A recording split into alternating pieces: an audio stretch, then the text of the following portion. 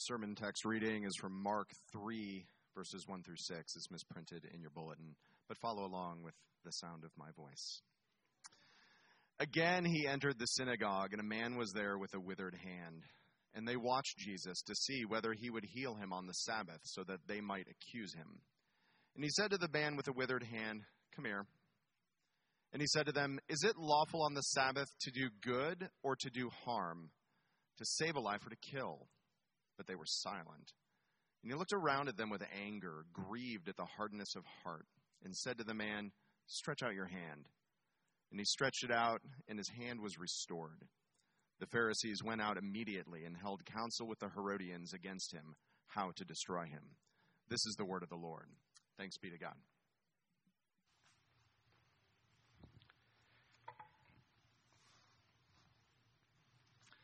Always great to be with you guys here again, and great to be with the ones that are here online as well as here in person. And as Mike alluded to, I love this church very much for a lot of different reasons, and thankful. In 2018, Baker Books published a work written by a gentleman who's from here in Atlanta named Jack Alexander. And the title of the book is intriguing to me. The title of the book is The God Impulse. Right? The God Impulse. Now, if you had to think of one impulse of God, one desire of God that defines him maybe more than any other impulse, what would that be in your opinion? It could be a lot of things you might guess that could all have equal validity, I would suppose. It could be his creativity. He's made all that exists. It could be his power. Everything that exists comes into existence by the will of his power. Everything that he does is an expression of his power. It could be his righteousness, his holiness, his opposition to sin. The list could go on and on. But the characteristic of God, the impulse of God that Jack Alexander chose to write about is the impulse of mercy. The impulse of mercy. Now think about that, if he is correct, that the greatest impulse of God, the one that defines him more than anything else, is the impulse of mercy. I think that might be true when you look at the Scriptures as a whole. Wayne Grudem, in his systematic theology, has defined grace as God's goodness toward those who desire judgment, and mercy is God's goodness toward those who are in misery and distress. And that's all of us, right? Absolutely 100% of us, at one point or another, in misery and in distress. I love the lyrics of U2 on a lot of different songs, and one of the songs has the lyric, "The heart that hurts is the heart that beats," correct? The heart that hurts is the heart that beats. Every person with a beating heart, at some point or another, is in distress. And it's interesting, as God interacts with us, it is always a combination of his grace and his mercy. Because we are sinners, and because our sin is deep enough and broad enough that we rightfully would deserve his judgment, every time God gives us mercy, he is also giving us grace. And in those times in which we wonder, "Lord, where is your mercy?" it is often very important for us to remember that we are always in need of his grace, and that he actually owes us nothing. But everything that good he gives to us is an expression also of grace as well as mercy. But how important is this mercy? Well, for those of us that know him, Psalm 25:10 in the old King James Version says that all of God's ways are mercy and truth. All of God's ways are mercy and truth. So if you're a follower of Jesus, it means everything that he does for you, all of his ways, all of his paths are guided by these two things, mercy and truth. Mercy and truth. Never one without the other. Mercy is so important. Here are just a few verses of Psalm 136. The psalmist said, "Oh, give thanks to the Lord, for he is good, for his mercy endures forever. Oh, give thanks to the God of gods, for his mercy endures forever. Oh, give thanks to the Lord of lords, for his mercy endures forever.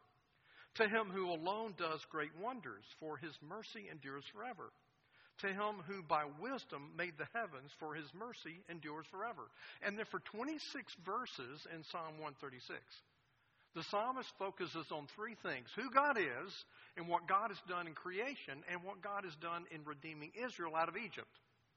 And after every one of these statements that falls into one of these three categories, he repeats this refrain: he has done this for his mercies endure forever. The mercies of God. However, I would submit to you this idea that when it comes to human beings and how they treat other human beings, mercy seems to be in short supply these days, don't you think? I think so. Our world is in crisis. Our cities are in crisis. Our country is in crisis over and over again, in large part, many, many times, because people do not seem to be able to give mercy to other people. We're in a series called Portrait of Jesus. We want to see who Jesus is, because who he is defines how we relate to him, and who he is shapes what we are to be. And as we consider the mercy of Jesus, I would submit to you that there is something in our hearts that stunts or prohibits us from both being able to experience the mercy of God and being able to give it to other people. We need to experience the mercy of God. We want to be able to give the mercy that we've received from God to other people. But there is something in our hearts, something in our minds, something in our spirits that keep us from both experiencing his mercy and giving it away. And so right off the bat, before we even dig into the passage and talk about it, before we dig into a deeper look into our hearts, I want to give you the essence of today's message. And I want to go ahead and expose this mercy blocker in our hearts. And here it is. The heart of Christianity is not the difference between good people and bad people. It's the difference between humble people and proud people. Unfortunately, in our pride, we fail to see our need for mercy, and we fail to adequately extend mercy to other people. Let me read that again. Unfortunately, in our pride, we fail to see our need for mercy, and we fail to adequately extend mercy to other people. But in Jesus, we find an infinite source of mercy, and we find God's empowerment to extend mercy to other people just like us. That's what we want to talk about here today. I want us to look at 4 different parts of this message today. First of all, out of the passage, we want to look at the mercy for a marginalized man. And then from there, we want to look at the life of Jesus as a whole, and we see the merciful heart of Jesus. And then by way of application, Jesus' mercy to us, and then Jesus' mercy through us. Okay, so that's where we're going. Mercy for a marginalized man, the story that we've heard read, the merciful heart of Jesus, and then Jesus' mercy to us, and Jesus' mercy through us. Let's first talk about this story that we've read and heard read here by Jim. Who are the primary players of this story that we've just read? Well, I think there are 3. There's, first of all, obviously, there's Jesus. The Gospels are about Jesus, and this story's about Jesus. Well, this event happens very early in the ministry of Jesus. But even though it happens early in the ministry of Jesus, Jesus has already become the focus of the religious and political leaders of Israel, and they have begun to oppose him very, very seriously, though it's very early in his ministry. He's drawn this kind of opposition for a number of reasons. First of all, because of his message. He teaches as one with authority. He teaches a message that is good news for sinners, not bad news for sinners. And that's very different from the religious leaders of that day. He is performing with miraculous power the healing of people that are sick and lame. And no earthly religious leader or Israeli leader of any kind has credentialed him to do these kind of things. So he's very, very controversial. But he's also controversial for another particular reason. From time to time on the Sabbath day, he chooses to heal people. He chooses to do good. And that sounds like it wouldn't be a big deal, right? And it's not if we understand the Sabbath. But the religious leaders of this day had so overdone things in trying to keep people from working on the Sabbath that they were not only telling the people of Israel to stay away from kinds of work that shouldn't be done on the Sabbath. They actually were telling people to stay away from the kinds of things that God permitted on the Sabbath or even that he commanded on the Sabbath. They had turned things totally upside down. And so Jesus, in this story that we just had read for us, that we're looking at today, Jesus purposefully steps into that controversy. Is it good? Is it okay to do good on the Sabbath? Is that all right? To give life or to take it away? And he creates a controversy. So the first key player here, obviously, is Jesus. The second key player in this story is the man with the withered hand. Now, the word for withered, the word itself, and the verb tense of that word implies here that this man's hand was not this way when he was born. Instead, the implication is that either through an accident or through disease, his hand literally had become dried up and was paralyzed. Now, we don't know all the reasons, so we don't know the story behind it. In a source of information about the story that is not from the Scriptures, and therefore we really don't know whether it's true or not, the thought was that this man had been a stonemason. And if, in fact, he had been a stonemason, or probably any other kind of work with his hands, which is like 95% of the workers of that day, that meant that this withered hand, this paralyzed hand, meant he went from being a worker to being a beggar.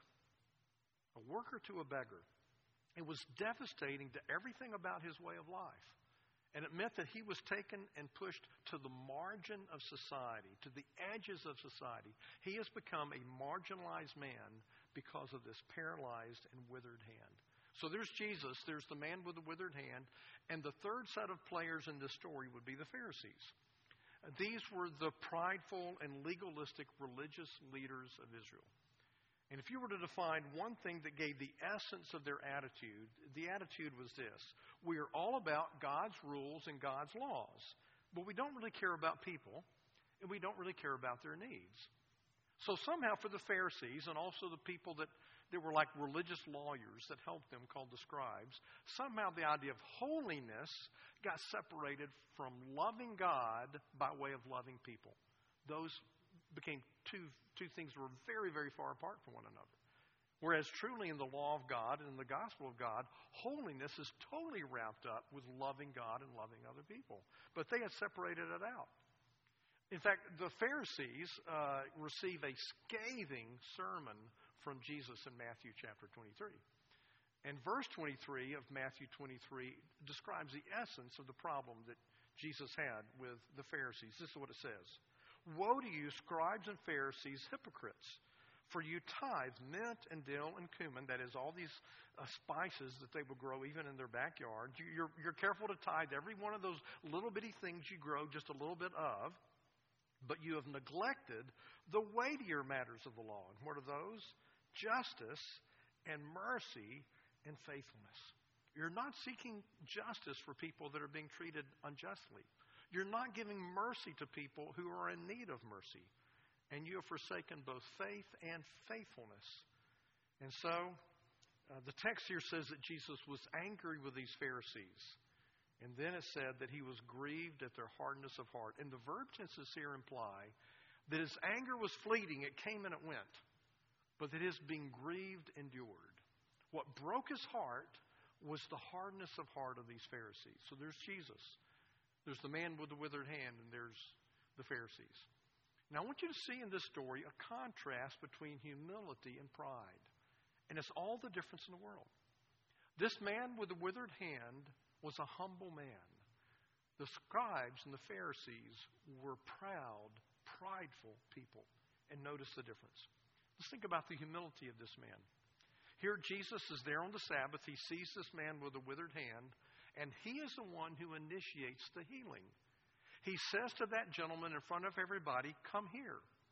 And all eyes turn upon this man and upon his withered hand. The man comes and he walks toward Jesus, and everybody is looking, everybody is staring at him. And then Jesus says, "Stretch out your hand." Now I want you to get a picture of this. I'm sure the man must have had it go through his mind that if he could say it out loud to Jesus, or if he could whisper to Jesus, he would say this: "That's the one thing I can't do. Don't you get it? You're telling me to do the one thing that I cannot do. Are you trying to humiliate me?" But in the economy of God, humility and faith are all wrapped up together. And so when this man stands and comes to Jesus, and when Jesus says, "Stretch forth your hand," and he obeys and starts to do that, I would submit to you that that was an act of humility and of faith. He was willing to be humiliated again in front of all these people, if that's what was going to happen.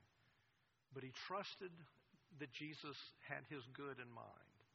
And as he stretched out his hand was healed.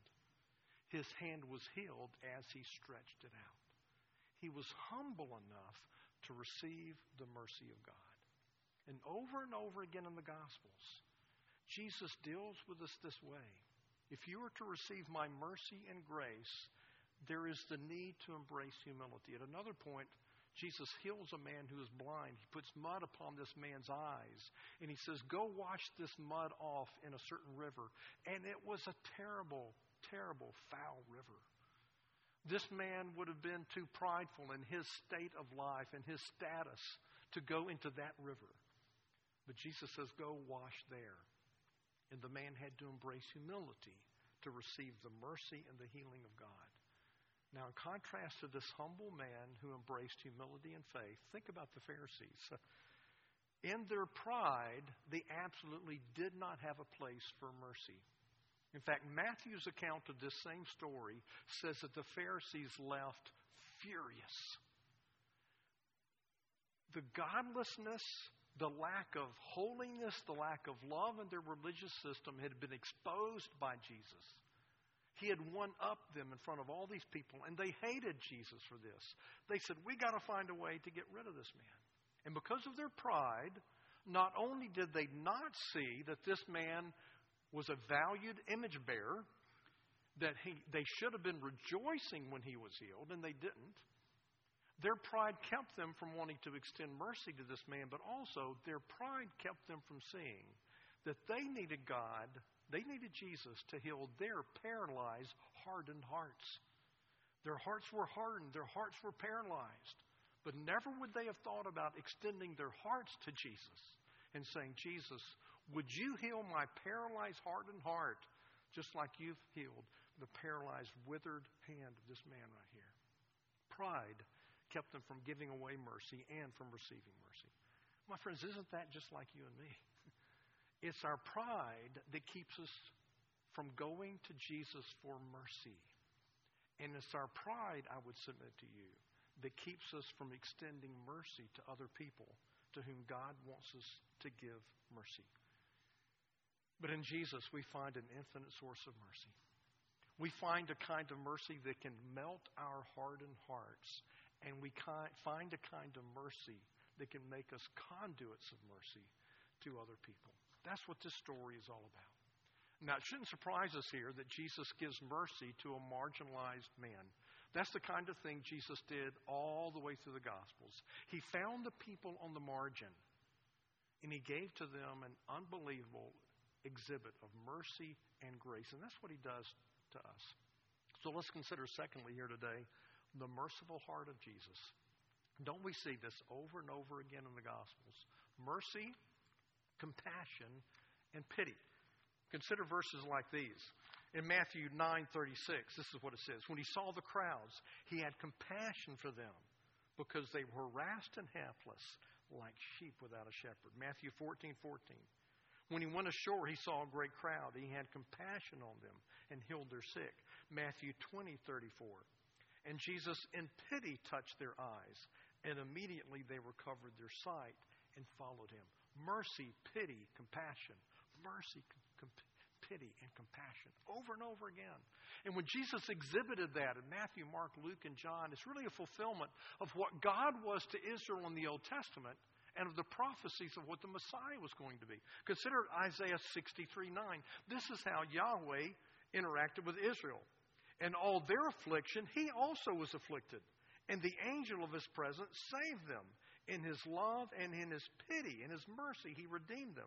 And he lifted them up and carried them all the days of old. That is what Yahweh had done for Israel. And that's the kind of Savior that Jesus is. Then Isaiah 42, verses 1 through 3. Here's the merciful heart of the Messiah. Jesus fulfills his prophecy. Behold my servant whom I uphold, my chosen in whom my soul delights. I put my spirit upon him. He will bring forth justice to the nations.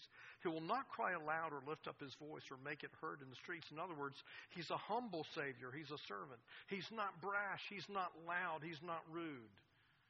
But then notice what it says in verse 3. A bruised reed he will not break, and a faintly burning wick he will not quench or snuff out. Now, you know what a reed looks like, right? Often reeds are used in beautiful settings.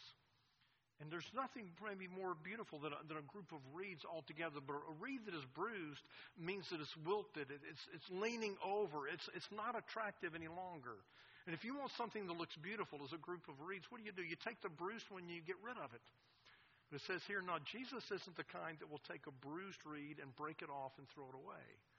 He'll let that bruised reed remain, even though it blemishes the rest of what's going on. Also, a smoldering wick. You know what that's like, right? A wick that's not giving light, it's just giving smoke. It's smoldering. That's the idea here. And what does any person who's logical do? What do you do when there's a smoldering wick? You quench it altogether.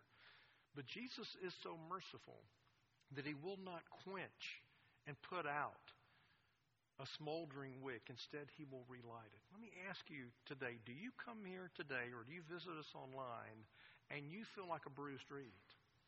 You feel like a smoldering wick. You say, this is a description of my life. I am barely hanging on. If my life is to be like a lamp, I'm not giving much light. I'm not burning brightly. In fact, I'm barely smoldering.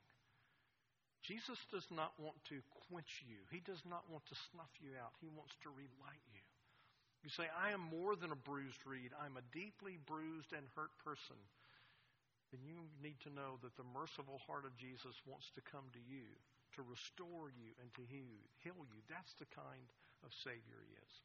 Let me highly recommend to you a book that I've read recently, and it's really rocked my world in a great way. It's called Gentle and Lowly, The Heart of Christ for Sinners and Sufferers. It's by Dane Ortlund, pastor of Naperville Presbyterian Church. And in that book, he gives a quote from a great old theologian by the name of B.B. Warfield. And he quotes from an article or an essay by B.B. Warfield entitled On the Emotional Life of Our Lord. It's a fascinating article on the emotional life of our Lord. And in that article, this is what B.B. Warfield says. He says, the emotion which we should naturally expect to find most frequently attributed to that man Jesus whose whole life was a mission of mercy and whose ministry was so marked by deeds of beneficence that it was summed up in the memory of his followers as going through the land doing good, is no doubt compassion. In point of fact, this is the emotion which is most frequently attributed to him. Dane Ortlund in his book tells a story that contrasts the mercy and compassion and pity of Jesus with our limited mercy and compassion. I don't know if I can really tell the story in a way that does it justice, so bear with me as I read you the story of Dane Ortlund and what he experienced. He says in this book, I remember walking the streets of Bangalore, India a few years ago. I just finished preaching at a church in a town and was waiting for my ride to arrive. Immediately outside the church grounds was an older man, apparently homeless, sitting in a large cardboard box. His clothes were tattered and dirty. He was missing several teeth. And what was immediately most distressing was his hands. Most of his fingers were partially eaten away, and it was clear they hadn't been damaged by an injury, but had simply been eaten away over time. He was a leper. What happened to my heart at that moment? My fallen, prone to wonder heart. Compassion, a little anyway, but it was tepid compassion. The fall has ruined me, all of me, including my emotions. Fallen emotions not only sinfully overreact, they also sinfully underreact. Why was my heart so cool toward this miserable gentleman? Because I'm a sinner. What then must it mean for a sinless man with fully functioning emotions to lay eyes on a leper? Sin restrained my emotions of compassion. What would unrestrained emotions of compassion be like? That is what Jesus felt. Perfect, unfiltered compassion. What must that have been like rising up within him? What would perfect pity look like, mediated not through a prophetic oracle as in the Old Testament, but through an actual real human? And what if that human were still human, though now in heaven, and looked at each of us spiritual lepers with unfiltered compassion and outflowing affection, not limited by the sinful self-absorption that restricts our own compassion? Wow. Praise God for a merciful high priest like Jesus. The merciful heart of Jesus. The last two parts of our sermon here is the mercy of Jesus to us and the mercy of Jesus through us. We're going to look at that all together. And the reason we're going to look at it all together is I think the Scriptures do. In fact, Jesus said in the Beatitudes, "Blessed are the merciful, for they will receive mercy." It's always bound up together, receiving mercy and giving mercy. And that doesn't mean we earn the mercy of God by giving mercy to other people. But it does mean this. The hallmark of someone who has received God's mercy is they are eager to give mercy to other people. Let me say that again. The hallmark of someone who's received God's mercy is that they're going to be eager to give mercy to other people. So let me ask you this.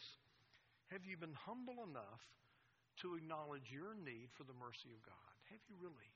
Have you been humble enough to acknowledge that? I like the way one minister put it. He said, conservatives say, be good, and liberals say, do good. But the gospel leads me to say, I'm not good. But there's someone who has been good on my behalf. And that is so very true. My heart is hard. My heart is paralyzed. My heart is far from perfect. But there's someone who has been perfect for me. He has a perfect record of obedience and righteousness. And then went as a spotless Lamb of God to die a death for me. And just like those spotless lambs were in the Passover, meant that the judgment of God passed over those for whom a lamb had been sacrificed. In the same way, His mercy comes to us when we put faith in Jesus as our spotless lamb. Someone who's been perfect for us. You see, the gospel is the opposite of self-righteousness. If you believe the gospel, you say, I don't have any righteousness of my own. If there's any righteousness that has come to me, it's come totally as a gift. So let me ask you again, have you been humble enough to cry out for the mercy of God? And if you have, what should you expect to happen? Well, if you have, if that's your attitude, you should expect this to be true of Jesus. It says in Matthew 11, this is the way Jesus will come to you if you've cried out for mercy. Come to me, all you who are weary and heavy laden, and I will give you rest. Take my yoke upon you and learn from me, for I'm gentle and humble in heart, and you'll find rest for your souls. For my yoke is easy and my burden is light. If you reached out to Jesus for mercy, this is the kind of high priest He is. Hebrews 2. Therefore, He had to be made like His brethren in all things, so that He might become a merciful and faithful high priest in all things pertaining to God, and make propitiation for the sins of His people. A merciful and faithful high priest. It would seem to me that this is true. That right now, for both the political right and the political left, the cultural right and the cultural left, the religious right and the religious left, this is the attitude I see on both extremes. It's the attitude, God, I thank you that I'm not like those other people.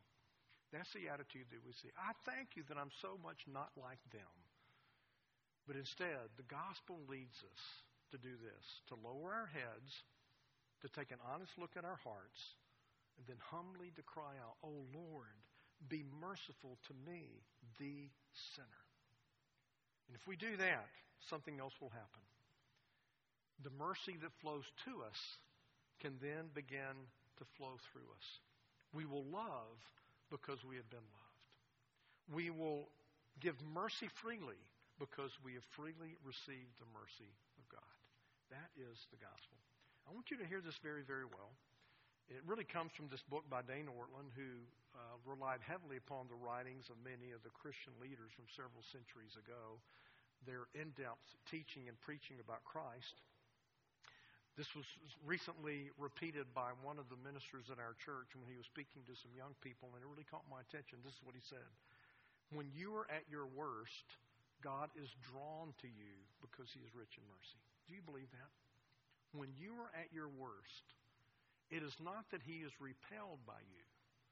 When you are at your worst, God is drawn to you because He is rich in mercy. I would submit to you that most of us don't really believe that deep down inside. Most of us assume when I'm at my worst, God wants to punish me. God wants to slap me. God wants to get even with me when I'm at my worst. How could I ever go to God when I'm at my worst? And the answer is because He is rich in mercy, He is drawn to you when you are at your worst. And that kind of love is displayed at the cross. Let me end with this and then a reading from the New Testament. In my research, there were two pictures that were used by way of application from the withered hand, and I've alluded to both of these already. One commentator basically said this: reach out your own withered hand toward Christ. If you feel that you are unable or unwilling, do it anyway. That is faith.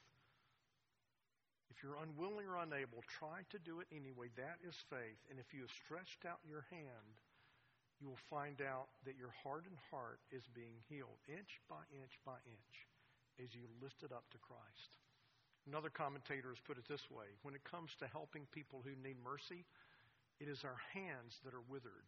We have great ideas, we have lots of words, but it is the hand of the deed that we are lacking. Where are the deeds of mercy? And I need to tell you, my friends, without the grace of God, this is exactly where I am. I'm unwilling and unable to reach out my hardened heart to God and say, God, I need your mercy. Why is it over and over again I resist doing that? Because of the pride of my heart. And over again, I refuse to reach out a hand to those who need mercy. I will find one reason or another to explain why they have created their own problem. And then in my self-righteousness, I will refuse to give them the kind of mercy that I want when I've created problems for myself. This is who we are without the grace of God. Only gospel-born humility will lead us to look into the eyes of a broken human being and see a reflection of our own brokenness and then have the courage to minister to them anyway. It is the mercy of God. We need to pray prayers like this: O Lord, we confess our pride. Heal our withered hearts and hands that we might experience your mercy and give it away to other people.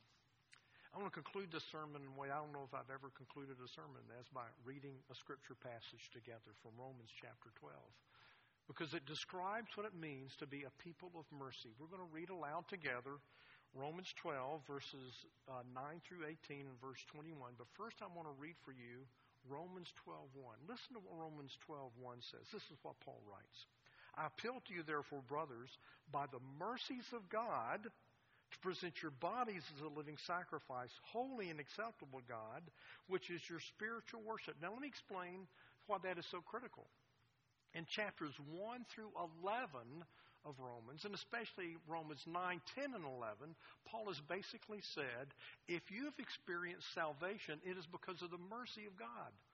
No matter how much you knew about God beforehand, if you were a religious insider and knew a lot about God's Word and about God, you still needed His grace and you needed His mercy. Or if you didn't know anything about God at all, very irreligious, very uneducated about the things of God, but God's grace found you and saved you. In either case, if you have been saved, it is the mercy of God. And so here in chapter 12, he turns from 11 chapters of describing this wonderful theology of mercy and grace, and he starts to say, what difference should this make in the way we live? And the very first thing he says is that in light of God's mercies, give God your body as a sacrifice. Give it to Him that you might serve Him with your body and serve other people with your body. Do that. Do that. It's an extension of having received mercy. And then in verses 9 and following, I think he starts describing what it's like to be a merciful person to other people. Would you read aloud with me as you see it on the screen? Romans 12, 9 through 18 and verse 21. Let's read together. Let love be genuine. Abhor what is evil. Hold fast to what is good. Love one another with brotherly affection. Outdo one another in showing honor. Do not be slothful in zeal. Be fervent in spirit. Serve the Lord. Rejoice in hope. Be patient in tribulation. Be consistent in prayer. Contribute to the needs of the saints and seek to show hospitality. Bless those who persecute you. Bless and do not curse them. Rejoice with those who rejoice. Weep with those who weep. Live in harmony with one another. Do not be haughty, but associate with the lowly. Never be wise in your own sight. Repay no one evil for evil, but give thought to do what is honorable in the sight of all. If possible, as far as it depends on you, live peaceably with all. Do not be overcome by evil, but overcome evil with good.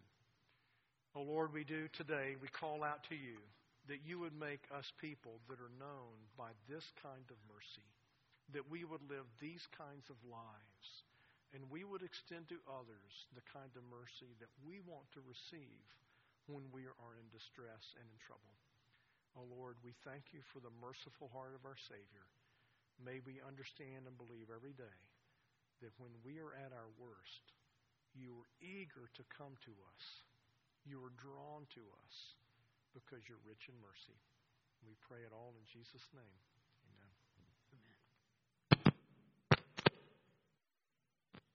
I think it's me. I'm not sure what it is, huh? All right, we'll try it.